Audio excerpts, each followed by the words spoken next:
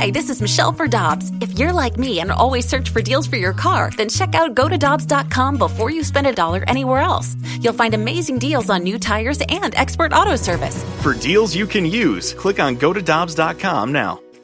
Get your family vehicles ready for summer driving with early Memorial Day deals at Dobbs. Click on gotodobbs.com for money saver tire and service deals today.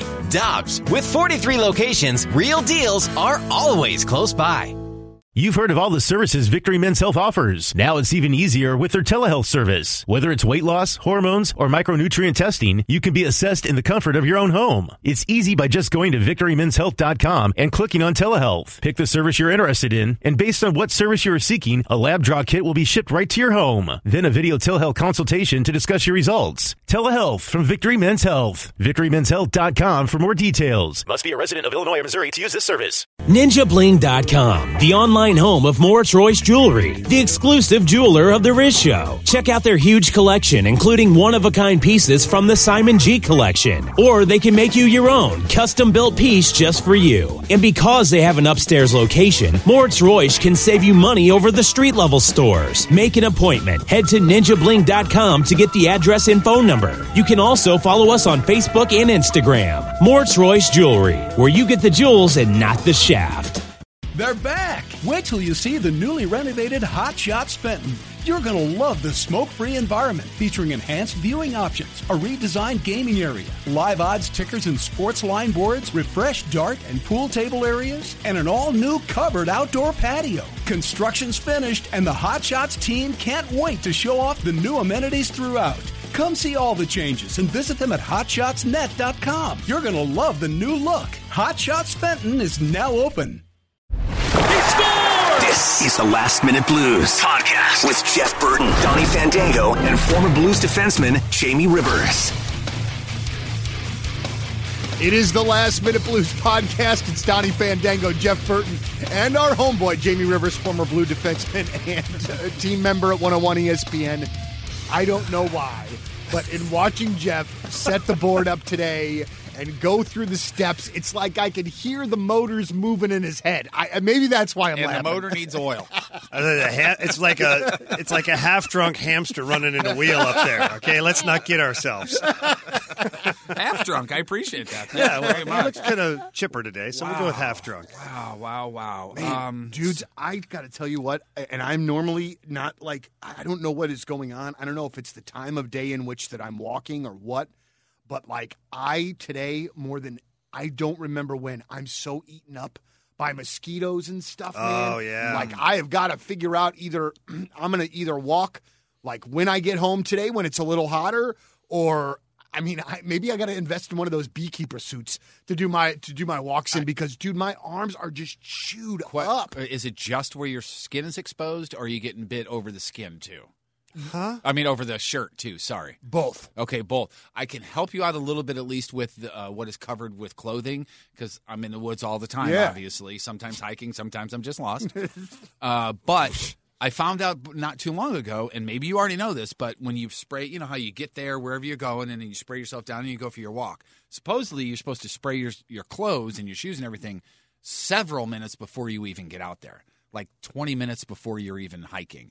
And that's supposed to help. Where did you hear this? I think I heard, I want your source. I think I heard it on the internet. I think I read it in a hiking book or something. It was on Wikipedia? But it wasn't on Wikipedia. It was something where therefore it can soak into the fibers of your clothes, and it's more effective that way. Huh. I could be completely wrong. I'm willing to try it, man, because if I don't have malaria, it's really an act of God, man. And we're all joking about that. Right, we're laughing. I guess I heard you're supposed to, when you're really bad out in the woods, I heard you're supposed to take, hear me out here, okay?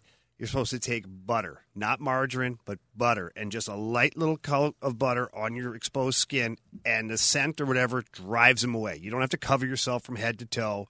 But the scent apparently drives them away. But see, if that's me in the woods with somebody else and they've got butter on them, I think that it would make me want to lick them. I'd want to go to the movie theater. You wouldn't? Okay, let's make things clear here. Do not put the butter on you if you're walking with Jeff. Okay? Well, apparently me, too. I'm just saying, because Jeff can only handle so much. Too much spray, applying the bug spray in the wrong way may pose a risk, especially for young children. Apply sunscreen first. Okay, that's step one.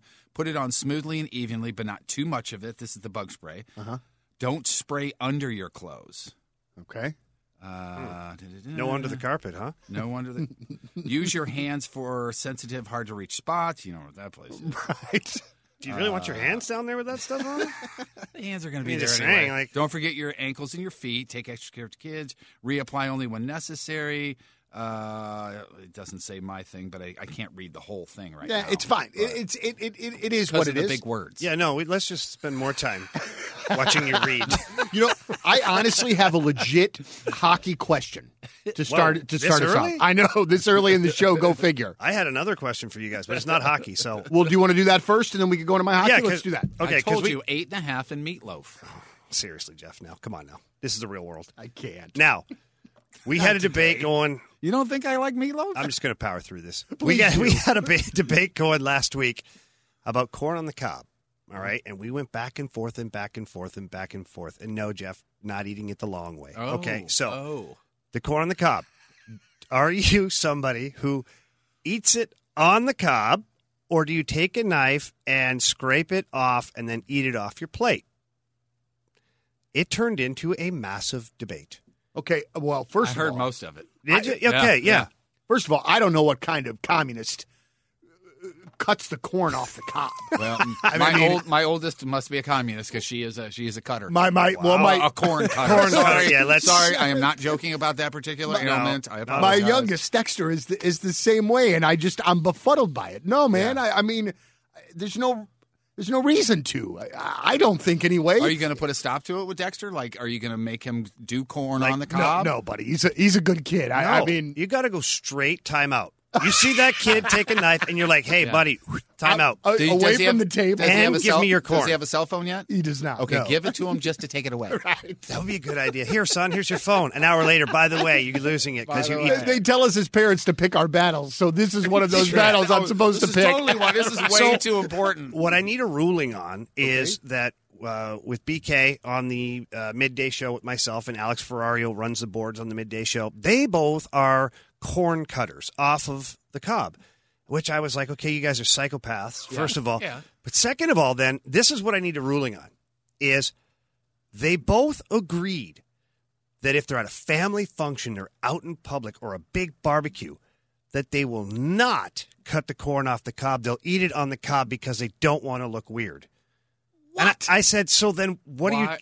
So you're a flippy floppy, right? Yeah, like you're a hypocrite, basically. Because at home you want to knife it off, but then when people are looking, you're not man enough. What else are they doing at home that we don't know about? That's right. Let me go ahead and tackle this one. Sure. I don't understand, if you're at a barbecue, why you give a shit what anybody thinks of how you eat your corn within reason. Yeah, but especially at a barbecue, you got corn on your face, you wipe it on the ground. You don't want to eat it with your butt. No, your feet, then okay, I get the dirty looks, but if you're just cutting off corn, who gives a shit? There are bigger things in the world, and then why are you hiding that? Be who you are. But that's my point, right? So they wanted to argue with me for like 20 minutes about how they cut it off and how I'm crazy because I get it all over me and my eyebrows, and I'm like, first of all, that's part of the fun. Dude, and again, it's barbecue. It's like Jeff said. Right, and here's the other thing. If they are changing their behavior when they're in public, they know they're wrong.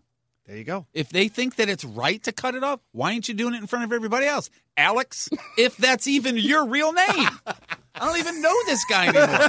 Right. Who is this Alex Ferrario that we His thought first we name's knew? probably Chad or something. Chad or Brad. Tyler. So that was the debate we had, and I was like beside myself because, first of all, I didn't really even know that people cut it off unless they were 2 years old. Right. And then hearing those two guys say absolutely, I'm like, are you kidding me? Dude, that's a if I saw like for instance, if we were at a barbecue and I saw my younger brother cutting the corn off. Like, oh my God. Oh, yeah. Dude, I would. I mean, my brother and I give each other shit about everything. So that would just be I another would look thing. down to see if his shoes were properly tied. Right. That's what I would do. Are you okay, brother? What's his name? Aaron. Aaron. Yeah. With the 2 A's. All right. Well, sorry, boys. I didn't mean to derail us because, we are so focused. Sure. Right. Yeah, we're Yeah. so structured over here. I do believe the man over to my right had a hockey question. Yes. I do, and it's a bit of a, man, it's a bit of a serious one. So, and this is just kind of sports in general. And this popped into my head when I saw over the weekend or on Monday when it was like those 5 or 6 Houston football players all tested positive for COVID-19. Mm-hmm. Guys, what are the chances that we don't actually get sports this year because of that? How is the NHL, Major League Baseball, they're in their own universe, NBA, how are they going to handle that if one of those pods of 6 players or whatever that we talk about get COVID? That's a great question. Nobody has said, hey, if this happens, this is what we're going to do, right? And I mean, if one team goes down, I mean, to me, I just am starting to think about this like sort of a little more logically. I think it's is it a 5-minute major? Is that what happens? If somebody 5 minutes for COVID? Referee's discretion. But guys, you're seeing players. Ezekiel Elliott tested positive. Hard to believe he tested positive. He was at that party with 100+ people at Dak Prescott's. Yeah, I don't get it. Right? I mean, dude, I couldn't believe he got it. Dude, that guy, I liked that guy so much, and then he got popped going 110 in Winsville with a 13-year-old in the back of the car or whatever that was. Yeah. No, that was Sheldon Richardson. I'm sorry, that was not Ezekiel Elliott. Let's just blame him anyway. But just ridiculousness. But I saw that. I saw that too. But like, what are they going to do? Like, what is going to happen? Well, you can't just call somebody up. No, they are going to have a taxi squad, right? So they're going to have a larger number of roster players that you can carry for that specific reason. Well, not just that one, but also injuries could be more prominent, just overall, like groins, back, shoulder, whatever it is. So they're allowing you to have more than what you're supposed to have. Now, to your point about the COVID question, if they test positive, every commissioner, we'll leave Rob Manfred out of this because baseball can't even find their own butthole right now. But every commissioner has said, it's going to be handled on that situation. Each situation will be unique to itself, and we'll find out, the contact tracing. First of all, who have you been around, who are you with, and that, and then we're going to try and quarantine guys. But I think, to my knowledge right now, I think what they're doing is unless it's as long as it's not a massive infection, if it's 2 or 3 guys, they're going to quarantine those 2 or 3 guys, and then you're allowed 2 or 3 call-ups. And those guys will go on the IR. It'll be the 10-day IR that they go on to, and then they get tested at the end of that, and if they're okay, they come back. So it could have major implications, especially in basketball and hockey. They're in the playoffs, right? So it could have major implications. If you have a team that, let's say, hypothetically, Tampa Bay Lightning, they got a team that, they think is built for a Stanley Cup this year. Well, if they get 2-3 guys infected with COVID-19, what if it's Stamkos and, Hedman and the goalie, Vasilevsky? Well, there goes your team. Yeah. So, but I don't think they can't pause the league because at this point it's already drug on so long. You're going to be pressed for time with the schedule leading into next season anyways. I think it's going to be proceed as normal, try and quarantine those that are directly affected. They are going to be testing daily. So there shouldn't be someone who slips through the cracks. Sure. So if they test positive, then you'll try and do the contact tracing, and then after that, it will be testing everybody again the next morning and see if there's anybody else that's coming out with it. Have they done an announcement on the hub cities yet, or no? Well, or is it kind of understood at this point? Here's what I know. Vegas is going to be one of them for sure. And the Canadian government yesterday, the Prime Minister said that he would do everything in his power to reassured the NHL that they could have a hub city in Canada, because that was a big debate for a while because their restrictions have been so heavy that they're like, anybody coming into the country, 14-day automatic quarantine. Well, obviously that doesn't work with playing pro sports. So he said that he would be happy to entertain Vancouver, Edmonton, or Toronto as a hub city. I think Toronto is going to be the one. They have the most available arena. They also have the highest population, so that could get kind of sticky too. But with the Vegas being in the Western, Pacific time zone or Mountain time zone, you don't want Vancouver and Edmonton because what is your viewership going to be for on the East Coast? Sure. It's 2-3 hours later. So if you have a primetime game at 7, it's 10 o'clock at night, how many people, you're losing your audience. So you've got to make sure, in my opinion, that you have a team on the East Coast, and then you can do double headers. Your TV stations can be one game at 7, one game at 10:15, and you're banging those out, and then you'll have games throughout the day, same thing, So it's going to be interesting. And so the scheduling is going to work. So because we're pretty used to having, on a regular playoff day, you'd have a couple games that started at 6 and then a couple of games that started at 9. I mean, are we going to be getting games at noon, 3, 6, 9? Is it going to be an all-day thing? It seems that way, and I think most of us, at least right now, would be okay with that. Oh, God. Right? No. Yeah, that wasn't the issue, obviously. I'm down for whatever. How it all breaks down. We have the possibility of watching 4 games a day or something like that. I'm okay with that. Yeah. Yeah, I think for the play-in round for the bottom teams and then the round-robin to establish the top seeds, you're going to get games at all times of the day because they have to get them in. And then obviously as the playoffs go deeper, you're shrinking the amount of teams, so you'll be able to establish more primetime viewing times. And guess what? They're going to go with the biggest games. Yeah. If it's St. Louis, let's say, and Chicago, they're not playing at 1 o'clock in the afternoon. Though that team is going to play at 7 p.m. at night because that's going to be where you get the most viewership, the best ratings. And you know what I'm saying? I love the fact that he's talking about the Blues there and not the Blackhawks. But you know what I just heard in my head? But, as he's saying that, I can hear that friggin' bald douchebag talking about how great Duncan Keith is. Oh, yeah. And how great the city of Chicago is. Pierre Maguire, he's drunk with Blackhawk love, and I hate it. That's the only thing I don't look forward to. Kerber was on the Blackhawk, right? Yeah, Kerber was on the morning show today, and he said that Chicago is one of the teams that's already practicing. And is that true because they suck, so they have to start practicing before everybody else? Yeah, well, they're not practicing. They're just skating. Yeah, they're not allowed to practice. Certainly not at their facility. They're allowed. They can do whatever they want. If they want to go rent ice in suburban Chicago and put 20 guys on the ice, then they're allowed to do that. But under team facility and NHL guidelines right now, it's supposed to be groups of 5 or 6. And the Blues are starting up here. Was with a couple of guys this morning. Actually, Pat Maroon had a whole group going too, and they asked us to come out and do some work with them, do some skill stuff, trying to get the motors going again. But I had to work. So I sent Jamie. So Jeff sent me instead, which was very nice. I appreciate that. The guys were a little skeptical at first. Did you bring my cup back? Or no, actually, I'm eating a salad out of it later. We just didn't need it. Just because you can doesn't mean you should. I actually kind of liked the reference. So what was the feeling like when everybody was on the ice? Was it just excitement? Or? Yeah, guys are excited. Guys are, look, they're not apprehensive. They're kind of being cautious with their emotions because, to your point earlier, Donnie, it could all blow up, right? Yeah. And they do all this stuff, and it's for nothing.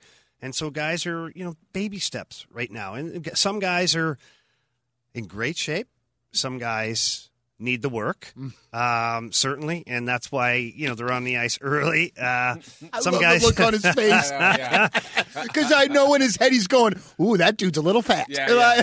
And you don't want to give up the names either because you're a professional, right? And that's fine, and that's great. But I just knowing that it's bouncing around up there with the smirk makes me laugh. Some guys are dragging a Buick behind them out there. Okay, is it one of those when they're skating, you say lift the shirt and let the other guy out? I want to look for the plow behind them. Oh, boy. And then I ask them if they're skating uphill. So do the Blues management, I don't know the best way to ask this. So obviously we know the rules, what they're supposed to do, what they're not supposed to do. But are the Blues management going, I hope these guys are out here doing this on their own or that on their own? Or is there an indirect channel of communication to make sure that the dudes are keeping their shit together? Not right now for the on-ice product. Okay. Now, the off-ice conditioning, the Blues have had their strength and conditioning coach have several Zoom meetings, telephone calls, text So those messages. dudes are still on it. They should be, okay? If they're not, then that's their choice, and then it's the team's choice at that point to see what they want to do with them when they come back. If they're that far outside the lines as far as being in shape, then you could see a guy be suspended or just put on the IR and, not play, which would be a tough situation. Now, the Blues, it doesn't look like they have anybody like that. They're in pretty good shape. They're ready to go. And the management hasn't been worried about what these guys do. Guys, let's be honest here, the last 2 summers ago leading up to the Stanley Cup Championship and then the past summer as they come in to defend it, these guys have been on the ice like animals. We were skating them for a month and a half before the season started. These guys are getting after it. So this quarantine, as long and as painful as it's been for everybody in different directions, these guys are still dialed in. They're ready to go. How do pro players take criticism? And how do they take criticism? Obviously, you're working with them, and they know that you're there for a reason. They trust you. They respect you. But but these are finely tuned athletes. How do they take it when you say that drill was terrible, or you got to do that again, or you got to like how is their response to you, and how do they take that kind of coaching? Well, and I know it's a player-by-player thing because everybody's different. Everybody's different. Yeah. But for me, look, I played a long time, and so the respect is there. And they look at the grizzled guy who is still doing all this stuff. And to be quite honest, my skills are still really sharp. And I do it every day, right? So I'm used to doing this stuff, and I'm dissecting games and that. So when I'm telling them stuff, I know exactly what I'm talking about. And not only that, I can execute it. And so when they look at me, they got a gray beard and this dude sitting over here and he's executing it perfect, then maybe I should listen. Mm-hmm. And I have a great way of doing it. I have fun with it, right? Because if it becomes problematic or annoying to do it, then nobody wins. Then they turn you off. So you guys know my humor, and so I use that. And I'll just give to big, that was terrible. My eyes are bleeding. Let's do it again. This time let's do this. And then they start to laugh and guys rib each other. They get back in, they do it again. And I explain things very seriously. I tell them why we're doing it. I tell them in what situations they can use it. I tell them specific games where I've seen them where they could use a skill or two. And then they go, okay, this he's on to his shit, And that's an amazing thing to be able to do as a coach, because I've always thought from a baseball standpoint, the hitting coach for Mark McGuire, the hitting coach for Tony Gwynn. Right. Okay, what are you going to tell Tony Gwynn? Right. You know what I mean?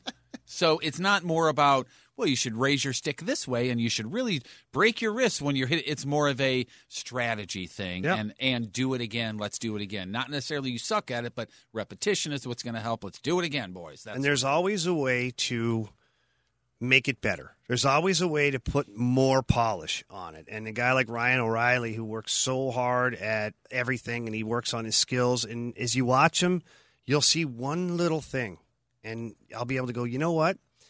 You can get the puck off just a bit quicker if you shift your body this way just a bit. Now you don't even have to stick handle the puck. You shift your body and you're in shooting position.